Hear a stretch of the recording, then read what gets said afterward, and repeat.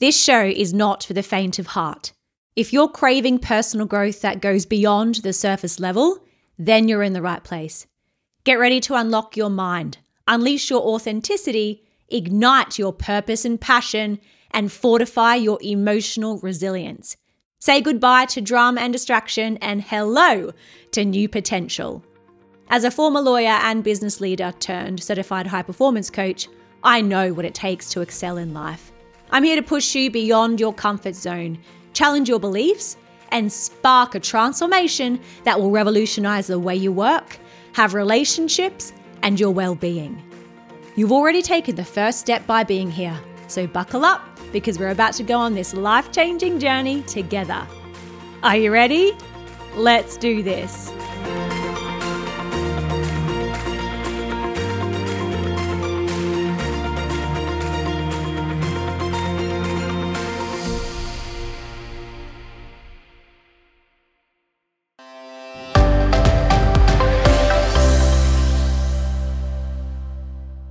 Hello, my friend. I'm so happy you're here because we're going to talk about how to build more emotional resilience in your relationships, both in your personal friendships and intimate relationships and in your professional working relationships, because at the end of the day, we're all people dealing with other people. No matter where you take us, we're all people. So I've got so many ideas and tools that'll help you build more emotional resilience, but instead of kind of bunching them up into a super long 64-hour episode, I'll use the next few episodes to give you my most favorite, most life-changing tools and ideas in snack-sized meals. So in this snack-sized meal, we're going to help you build more emotional resilience with the teachings of Dr. Viktor Frankl.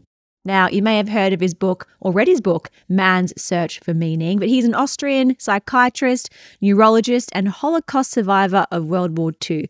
So before we dive into the teachings, let's recap energy. Why we are here in the first place. We have 4 sources of energy, not just the 2, the mental and the physical energy that we've been told we have.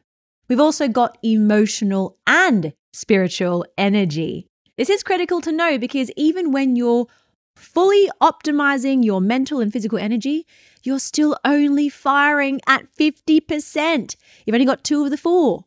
So you're firing at 50% of your energy availability. When you do this, it's unnecessarily hard work. Things, we do, they make us feel good, but definitely not great because we're still juggling everything. We're burning out. We're skipping emotional and spiritual energy. When we do that, we feel more uncertain of where we're headed. We're more unsure of what we're doing and what it all means, and we're wondering what our purpose and true path is.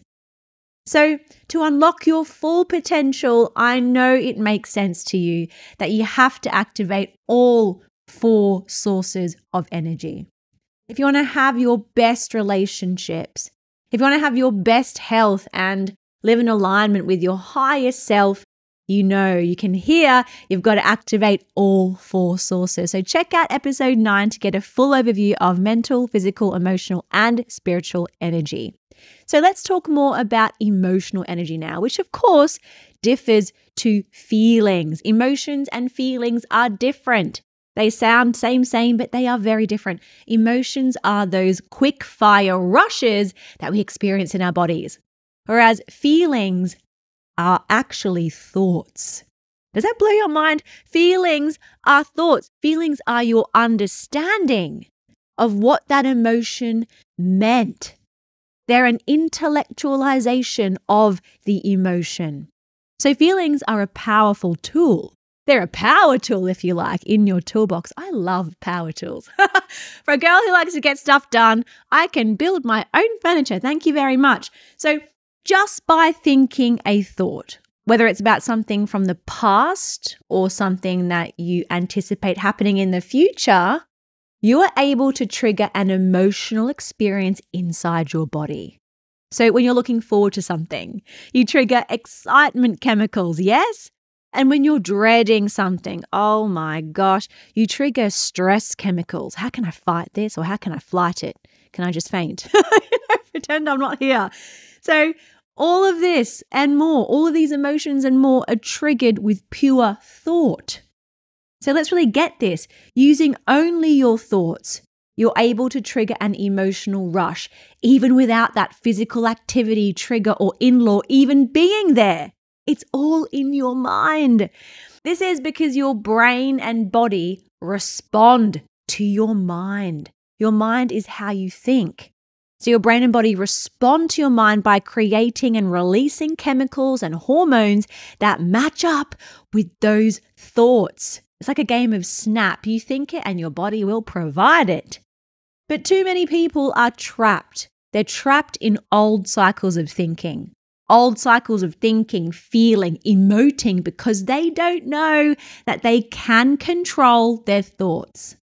Note here that I didn't say stop their thoughts. I said control their thoughts because ultimately, my friend, you have the capability, the given right to choose which thoughts you bring into your mind and which thoughts you focus on. It's all your decision. So imagine a stream of water in nature somewhere. It's beautiful, peaceful. The birds are chirping, the sun is shining. Naturally, the water is there. We don't control the existence of that stream of water, but we can control the direction in which that water goes. No, it is not easy to control your thoughts, but it does get easier. I mean, if it were an easy thing, we'd all be monks. We'd all be living from our highest potential. We'd all be high performers, but we're not. And sometimes we dip in and out of high performance, and we're human because we forget. We forget that we even have these controls. We'd rather lose ourselves in distractions or try to control other people. We try to get them to be someone who they're not. We'd rather do all that weird controlling stuff than take accountability for ourselves because ultimately we don't want to make ourselves wrong, do we? It's part of human nature, yes, but of course it's not part of that higher consciousness. It's not part of high performance. And this is why I say that a lot of us are like The Walking Dead. And not just because I like a zombie movie, but just The Walking Dead, living unconsciously, living on autopilot. They've left the cockpit. They've just left autopilot on, which of course creates more mediocre results in life. There's a pre-program to that autopilot and it's just reacting to stuff. It's not initiating or building from a higher level, a higher self, a better self. This isn't you. I know I'm not telling you off.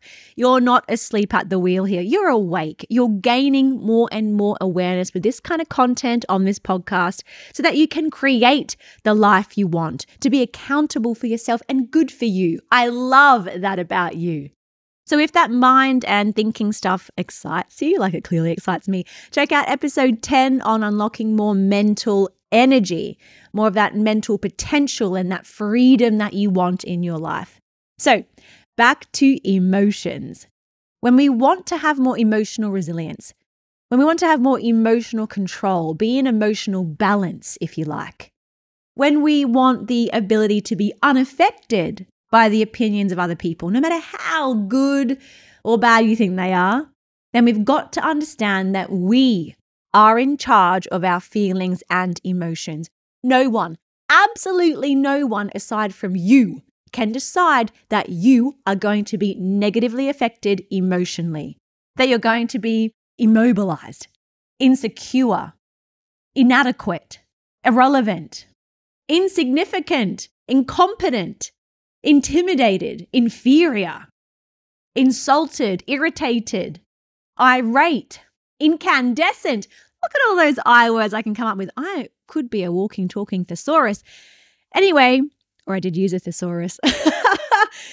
You have to remember that in your mind, you have a corner of freedom. You have a space to choose how you think and therefore how you want to feel. Not how you think in reaction to somebody or in reaction to a difficult situation on autopilot. This is what the program says I got to do.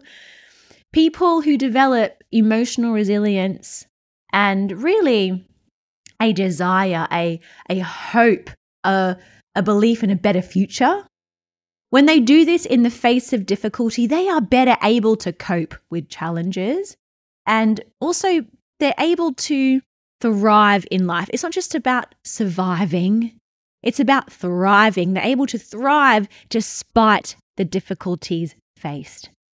An extreme example of this is from the late Dr. Viktor Frankl, that Austrian psychiatrist, neurologist, and Holocaust survivor who wrote Man's Search for Meaning, where in that book, he wrote about his experience of being in Nazi concentration camps during World War II. In that book, he paid special attention also to how the other prisoners were behaving in the face of difficulty, in the face of adversity. This chokes me up. And let's face it, extreme suffering. You might think this is an extreme example, but here's something else that's extreme. Wasting your life. Wasting your life because of unchecked feelings that are living rent-free in your head, using all of the hot water, eating all of your food without replacing it, causing worry, pain, suffering, a frustrating level of mediocrity or the same results that you don't want anymore, creating missed opportunities to grow. So for the rest of this episode, I'm going to run through 4 key takeaways from Dr. Frankl's book, Man's Search for Meaning, as they will help you to build emotional resilience.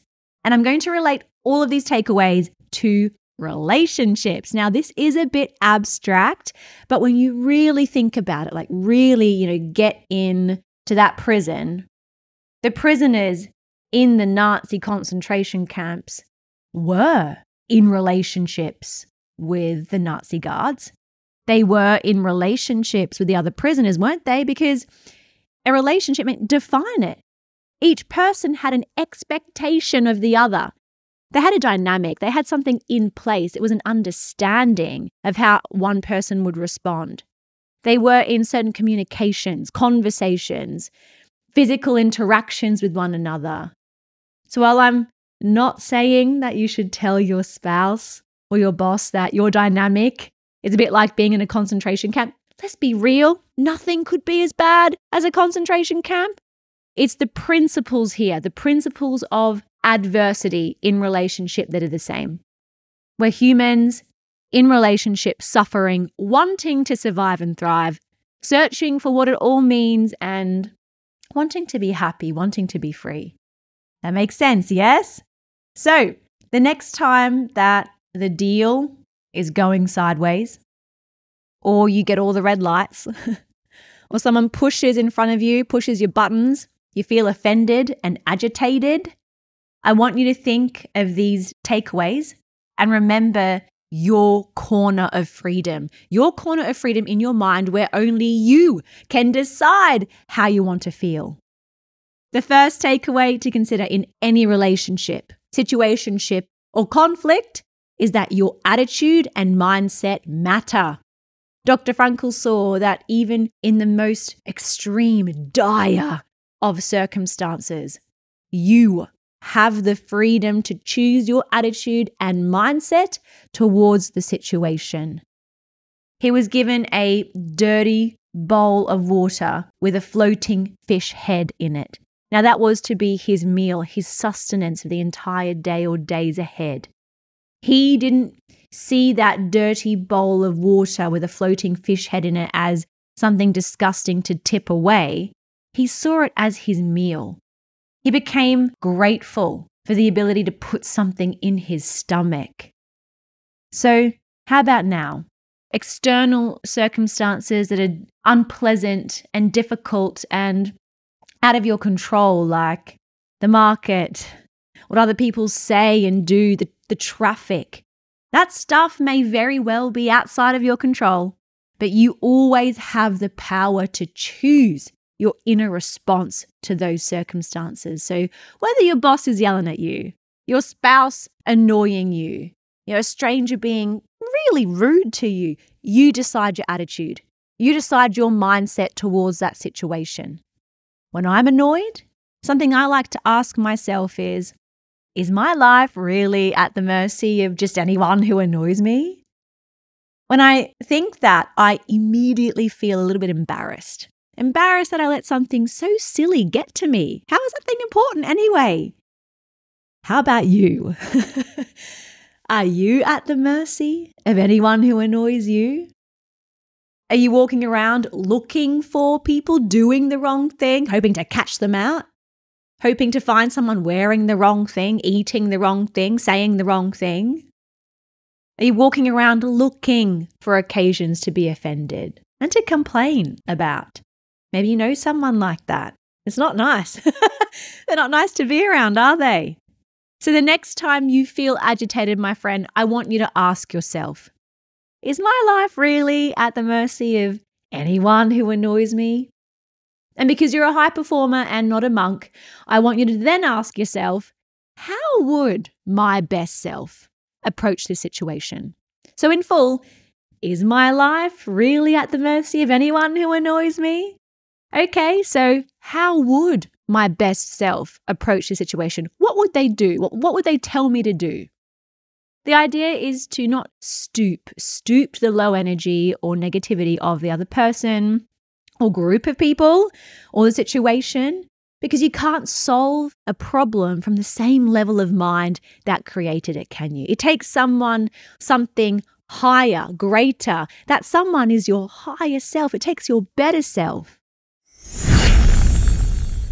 The second takeaway to consider in any relationship or conflict to keep your peace and build that emotional resilience is to find meaning in suffering. Now that sounds a bit heavy, doesn't it? What I'm saying here is that suffering is inevitable in life. We're not pretending that we can forever avoid suffering or just sweep it under the rug or play pretend. And anyway, suffering isn't something that you should ignore. To do that is extremely unhealthy, and you're more likely to lose touch. You'll lose touch with reality and you'll lose the impact that you want to have. What you want to do with suffering is transform it. You want to transform the suffering into a source of meaning and growth. And the key here is to not take things so darn personally. Don't take what other people do and say and inject it directly into your bloodstream. Now, I am super guilty of doing this. I'm prone to thinking, well, how could they be so selfish? How could they be so inconsiderate? I would never do something like that. It's just so hurtful and offensive and obvious that you don't do that or say that.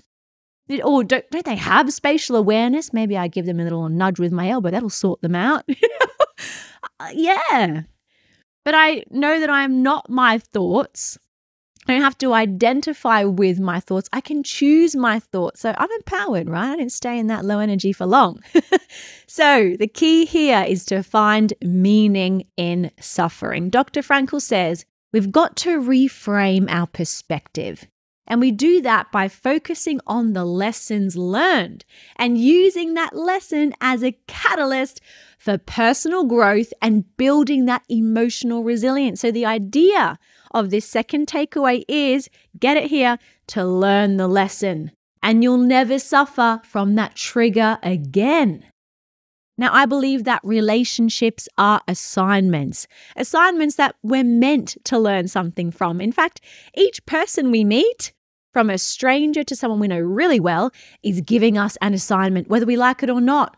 And whether we pass or fail is simply down to a combination of how we choose to process that assignment and then the actions we decide to take. For example, if you're dating and you seem to come up with the same difficulties in people, there's a lesson to be learned here. And until you learn the lesson, you'll just keep meeting the same problem. It'll just have a different name. Just like at school, fail that and they'll keep you down a grade to repeat it. But learn the lesson and you'll go on to your next level, your higher level. And the same thing happens in your relationships, in your dynamic with people and your ability to lead, your ability to influence and set new expectations in existing relationships, in an existing team.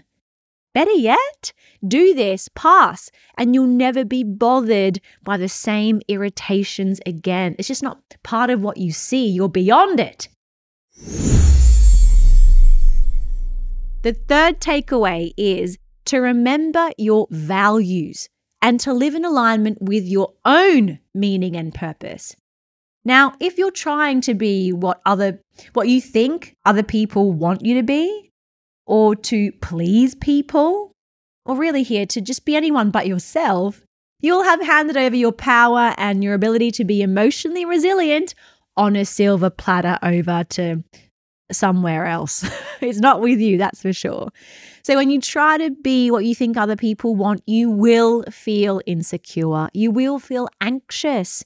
Anxious as to whether you're getting it right, pleasing them, making them happy. You'll feel inadequate then if you don't get the response that you need to feel better, the response to validate what you're doing. And of course, this negative state of mind will affect how you feel. It'll affect how you make decisions and affect your mental and emotional health. It's a tick, tick, tick domino effect. It'll even affect the way you walk, your posture, the way you talk, your voice. In these takeaways, Dr. Frankl is advising you to clarify your deeply held values. You've got to know what they are because those values provide a guiding framework, a reference point for your decisions, your actions, and what eventually becomes those habitual behaviors. It becomes how you show up in relationships. It becomes how you show up at work. It'll then affect your overall sense of fulfillment and well-being. I believe the same as Dr. Frankl, and I produced a whole season on helping you gain this kind of clarity in episodes 1 through 5. So, the idea, gain clarity. Gain clarity over what you most value within yourself and for yourself. You got to get clear on that. And you got to get clear on what you value in your relationships. You've got to get clear on how the best of you will show up for other people. If you don't know, you're just going to be in reactor mode. You're going to be in hope things work out mode. You've also got to get clear on what your deepest desires and goals actually are. What yours are, not what other people's are, not anyone living through you, And then, of course, you got to get clear on what your habits are doing. You have to get clear on where your habits are at. When you say that you want something, but then you do something else, something not in alignment with what you said you want, then how do you expect people to trust you? How do you expect people to give you what you want if you're not clear as well? So when you gain clarity over all these areas, you will have a holistic reference framework for how to live from your best self. You'll unlock more of your potential and you'll unlock your best relationships and you'll chip away at that every single day. Now, I coach people through this process. Processes like this for gaining clarity and taking action in alignment with what they actually want. And within about 3 months, that's how long it takes. Transformation takes time. So about 3 months, that change in people's minds, in their health, in their relationships, the change in their career is mind-blowing. Of course, I also practice what I preach. And I also did this work. And that's why I did things like leave my long-term relationship. I did things like certify as a high-performance coach. I did things like start my own business. I've also committed to getting into the best shape and health of my life. And clarity does that for you. Your next steps aren't a mystery or uncertainty anymore. They're obvious. They're clear. The fourth and final takeaway is to remember that your search for meaning in your relationships is a lifelong journey. So with this level of awareness, you will get more and more clarity and meaning as your life goes on. So just knowing that your search for meaning in your relationships is lifelong, you'll be a little bit more relaxed. So this takeaway is reminding you that meaning is an ongoing process because as you live, as you take on your people assignments, as you learn your lessons, you will evolve. Your relationships will also evolve as you evolve. You'll become more independent of the good or bad opinion of other people. You'll become more creative and innovative, more resilient, more yourself, more authentic and empowered, and of course, more self-actualized. This is what we're gearing towards here. You'll be in relationships that reflect this more authentic higher you, either because people saw how you were behaving and stepped up with you, or they saw this new level in you and they stepped away from you. They created space for people who were more aligned to join you on your journey, contributing positively to your growth. This happens personally and professionally. It's obvious when it happens in personal relationships, but it happens way more often in professional relationships. People tend to change jobs or positions way more often than they change relationships. So, keeping this mindset of meaning over a lifelong journey really allows you also to be present where you are now, present with the people, the relationships you have in your life right now, present in the health and well-being you have right now, present in your career and impact that you're having right now. When you're present, you focus on what matters.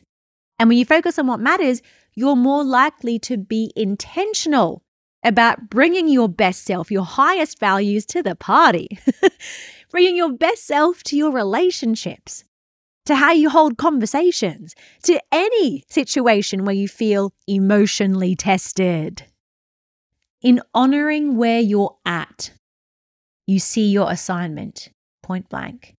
You learn your lesson, give it to me. You grow, it feels good. You evolve, and you serve the people around you better. As Steve Jobs said, I think it was his commencement speech at Stanford Uni back circa 2005, he said, you can't connect the dots looking forward. You can only connect them looking backwards, so you have to trust that the dots will somehow connect in your future. So your challenge, should you wish to accept it like a high performer, is to think about conversations or people that trigger a negative emotional response in you. Maybe your heart rate increases and you feel that blood pumping in your neck and you want to go for their neck. The very next time this happens, I want you to entertain a thought. Is my life really at the mercy of this person who's annoying me? How would my best self, my better self, approach this situation and take action from there? Now, personally, my best self would remember her values. She'd remember her values of care, positive energy, and empowerment. So that's how I would respond to the situation. I'd let those values inspire what I say and do next. Thank you so much for listening. I hope you enjoyed this episode. And if you'd like to support the High Performance Made Simple podcast, I'd feel so darn good. And I know that you are clued up for how to feel good too, unaffected by people. That is the goal. Please share this with 3 awesome people. Maybe they're your friends, people you work with, and maybe your partner in life. To catch the latest from me, you can follow me on LinkedIn at Tanya Semerad or Instagram and TikTok at Tanya_high performance. And I look forward to tuning in with you again soon. Ciao for now.